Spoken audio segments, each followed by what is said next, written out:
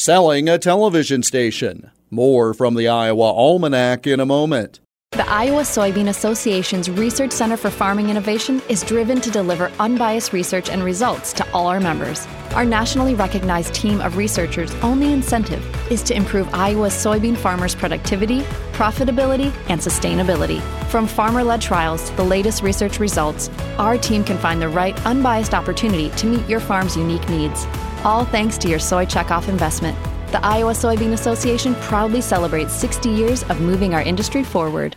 On February 21, 1950, local television came to central Iowa as WOI-TV began broadcasting from the campus of Iowa State University in Ames, the first station to serve the region. In 1987, in order to allow WOI-TV to operate independently from the university, a separate corporation was established to run Channel 5.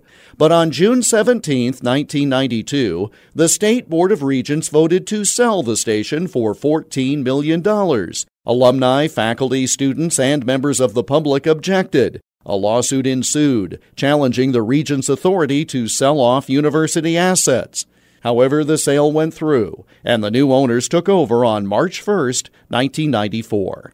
Major changes were immediately evident, including the abrupt cancellation of the longest-running, locally produced children's program in U.S. television history, The Magic Window.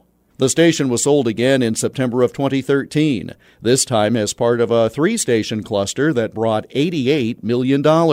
But the check for $14 million from that first sale had cleared, and the keys to WOI-TV were given to private owners on this date in 1994. And that's Iowa Almanac for March 1st. I'm Jeff Stein.